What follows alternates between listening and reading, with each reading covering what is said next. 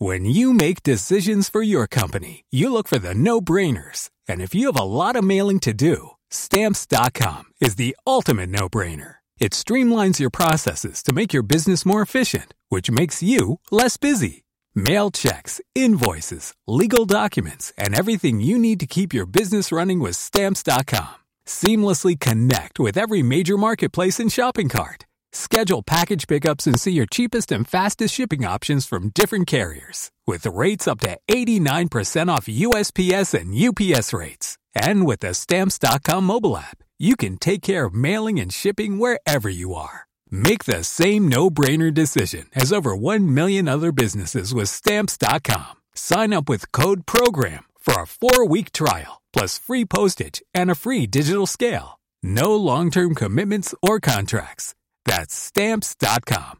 Code PROGRAM. You know, some people enjoy composing their own music, chord by chord, and others are happiest when they come across that one perfect song. Work is not a lot different than that.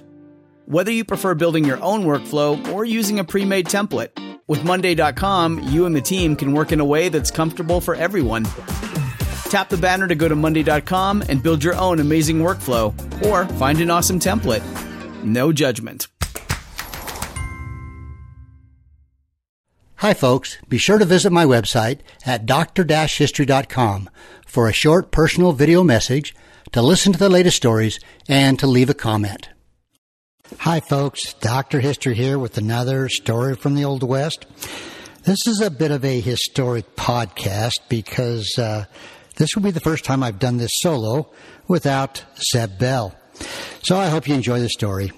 Today we're going to talk about kitchen table surgery. Now, you know, the tragedy of the Civil War presented the medical profession with the opportunity to develop better surgical techniques, which actually continued to be improved and got better and better up through the 1900s. And even after hospitals reached the frontier, there was still a place for doctors who could provide emergency surgery in the home. Now, for one thing, many did not want to go to a hospital, even when there was one nearby. Unfortunately, the medical profession had a bit of a bad reputation during that time, but there was also a lot of very, very good doctors. But more often it was a problem of distance, rough roads, and of course sometimes weather made it practically impossible to get to a hospital.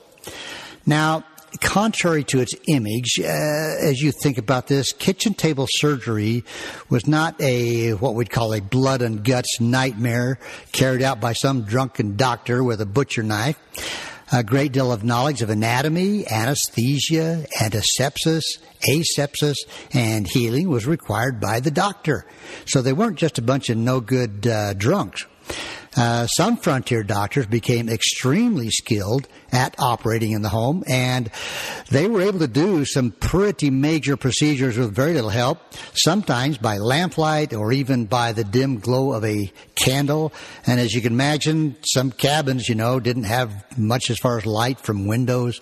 So they operated under some pretty difficult situations. Now, some procedures done in the home included, of course, things like broken bones, reduction of fractures, typically, gunshot wounds, even amputations, lancing of an abscess, and believe it or not, appendectomies, hernias, and rarely they actually would drill into the skull and to relieve the pressure on the brain if they had a brain abscess or a clot. Now, one of the most frequently performed kitchen table procedures was a tracheotomy. Now, in case of diphtheria, the inflamed membrane commonly obstructed the windpipe. And during diphtheria epidemics, tracheotomies were very common. So you can imagine diphtheria victims were usually children, and because a patient with a blocked windpipe could basically die within minutes. So the doctor had to take charge immediately and do what needed to be done. Now, a tracheotomy, for those who may not know, was not really a simple surgery. Now, there's some essential arteries, veins, nerves that lie in the neck near the trachea. So a slip of the knife could be fatal. Now, oftentimes the doctor had to enlist the help of the family. Quite often the assistant was usually the mother or the father. And what they would do is they would sit at the head of a table. They would hold the child's head back as far as possible.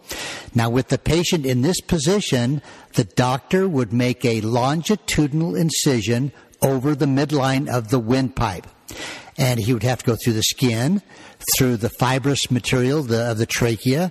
Now, as soon as he got into the trachea, you could hear a gush of inflowing air into the lungs. Now, if that child is laying there turning blue, you can very well imagine the relief of the parents when they could hear their child breathing again. Now, here's a part that you might want to not be eating a sandwich when I tell you this a little bit. But quite often there would be blood and mucus and pieces of the membrane kind of partially obstructing the windpipe and the tracheotomy where they had cut the hole. Now, this material had to be removed, and there was only one way to do it. Now, believe it or not, the doctor sucked the material into his mouth and then spit it out. Had to do this 2 or 3 times to get that clean. And again, I hope you're not eating a sandwich while I'm telling you this. But now then they would put a tube into the tracheotomy hole so that the patient could continue to breathe. And I think sometimes maybe this gave the doctor an excuse to wash his mouth out with a little bit of whiskey. So that wasn't all bad. Now, another operation performed in the home was the mastoidectomy. Now, mastoiditis is a complication of the typical ear infection, which, if you have children, you know that they get ear infections pretty easily. But what happens is the bony plate over the mastoid, which is right behind the ear, was drilled open to allow the accumulated infection to drain away, and possibly avoiding even brain abscess or brain damage. So there's a generation of young people out there with scars and really kind of surgical deformities over the mastoid area. There's actually a Dr. Camilla Anderson. She was recalling her early 20th century Montana homestead childhood, and she described a mastoid operation performed on a little boy in her family home. She said the doctor was summoned. He came, she remembered, and the patient was laid out on the Andersons' dining room table. The patient was actually sedated with chloroform, which they used during that time to put the patient out. And during the surgery, the little boy's body was kept warm with blankets and warm cloths. But the operation was a success. Now, here's what she says. The anesthesia most often used in those days was chloroform, and it was administered by a nurse or sometimes by a member of the family, often using a drinking glass technique. Now, here's what is tricky. They would take a wad of cotton, they would pack it tightly in a water glass, then saturate it with chloroform. Now, the patient actually held the glass over his mouth or nose, and when the anesthetic took effect, the unconscious patient's hand fell away with the glass. And the reason for this was it avoided an overdose. So you can see if a doctor or somebody else is holding that over the patient, they might hold it there too long, which could be toxic to some people. So when the patient was out, their hand moved, the glass dropped, and they were out. Now, by the mid-20th century, simple laboratory procedures had been developed to help with these doctors. Blood transfusion, sometimes life-saving, could be done away from a hospital, believe it or not, with blood from a close relative, which they actually cross-matched to make sure that it was the right blood type. Now, IV solutions were prepared by hand. The doctor would take some saline, which is basically salt water, and some glucose, and he would weigh out this mixture, and they would actually sterilize this first in a pressure cooker to make sure they weren't injecting bad stuff into this guy's blood. So these preparations could take hours.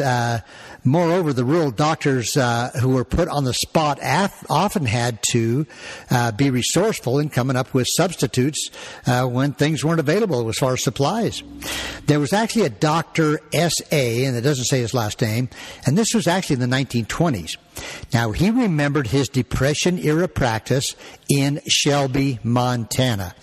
And if you've ever been to Shelby, Montana, it's kind of a railroad town, very small. My son-in-law actually comes from there. But anyway, I've been there. But anyway, the doctor's ingenuity was challenged when a man was brought in after an accident that had taken a large part of his scalp. Now, I don't know what he was doing, maybe with an axe or a hatchet or something. But anyway, a bunch of his scalp was missing, and the skin could not be stretched to cover the defect. So the doctor borrowed an electric drill. Yeah, they had electricity back then, from a garage, and he emphasized not a variable speed Black & Decker drill, but as he said, quote, it was a darned fast drill. Okay, so he used a room in a hotel next to his office, and here he sat the man on a chair and began drilling. Now, I don't know how you are, folks, but when I even hear the dentist drill, it makes me get a little uptight. Now, luckily, the drills holes were made without going into the skull. So it was just a very small, very shallow drill. And in about 10 days, there was some tissue that grew over the drilled holes. And this actually formed a base for a skin graft. So the doctor took a large portion of skin from the patient's leg, and it was used to cover this, I guess, basically bald spot. And the result was, quote, good, the doctor reported. Now, I don't know how you are, but I'm wondering, okay, did that guy have to wear a hat for the rest of his life? I don't know. We are actuaries. In a world filled with unpredictability, we use our math skills to navigate uncertainty. Actuaries make a difference in people's lives across industries and the world. Actuaries have the freedom to work anywhere, and according to U.S. News & World Report, we're the 25th top-paying career. Make an impact as a fact seeker and a truth teller. Use your math skills for good as an actuary. The world needs you.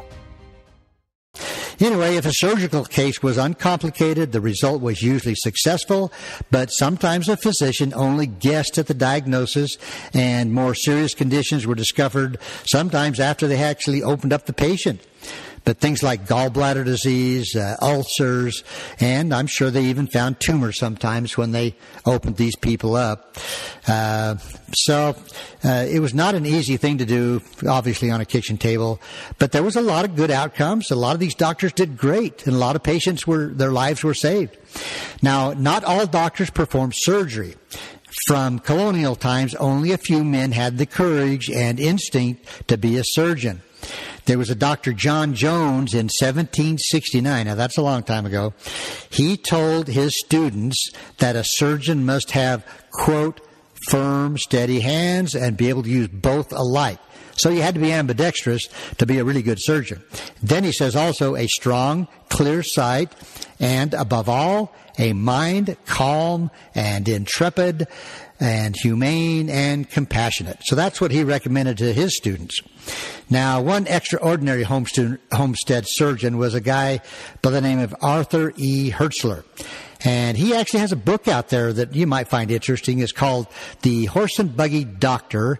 Actually, it was published in 1938. But this Dr. Hertzler practiced many years as a country doctor in Kansas and trained himself as a surgeon. Now, when you say trained himself, it makes you wonder, okay, who did he practice on? And that's maybe why they call it a practice, you know. Anyway, years later, he studied under the finest scientists in Europe. He actually went to Europe to study how to do things better. He actually built a hospital. He helped establish a medical school. He taught pathology and surgery. And of his years as a kitchen table surgeon, Dr. Hertzler wrote in his book, now I'm going to read this, it comes out of his book, it said, I did operations on the road for conditions I would not think of doing even in a hospital now. He says, I operated on patients I had never seen before. The majority of the patients I did on the road were the usual operations done in any hospital. Tumors, repair of cuts, cancer. He says, I drained 4 brain abscesses on the road in somebody's kitchen and did many mastoid operations. He says, I look back on those days of kitchen surgery with pleasure. He says, I saved many lives. These days are gone forever. The coming generation of surgeons will not have a like experience. So the story of kitchen surgery should not be lost. It presents many lessons of value today. Modern doctors will have to accept the word of the old kitchen surgeons, that all that is needed for a good operation is a good surgeon and a good patient. Now, folks, I've studied the human body for many years. I was a practicing chiropractor for 38 years, and it always amazed me how the body works and what happens when it's not working and what can you do to help it to work the way it needs to work. And the thing that's kind of frustrating sometimes is every single person is an individual. Everybody's different. What helps one person may not help another. So I have the utmost respect for the physicians back then and today. We have a lot of really great surgeons, doctors that have spent a great deal of their lives to be able to save people's lives. So that's it for today, folks. That's kitchen table surgeries. Now, as I mentioned, this is my first time to do a podcast solo without Zeb Bell. So, let me know your comments. You can go to my webpage, dr-history.com, and give me an idea of what you think, and we'll just go on from there. So you folks have a good day. Thank you. Our kids have said to us since we moved to Minnesota, we are far more active than we've ever been anywhere else we've ever lived. Moving to Minnesota opened up a lot of doors for us. Just this overall sense of community, of values that, Minnesotans have. It's a real accepting, loving community, especially with 2 young kids. See what makes Minnesota the star of the North. New residents share why they love calling it home at exploreminnesota.com/live.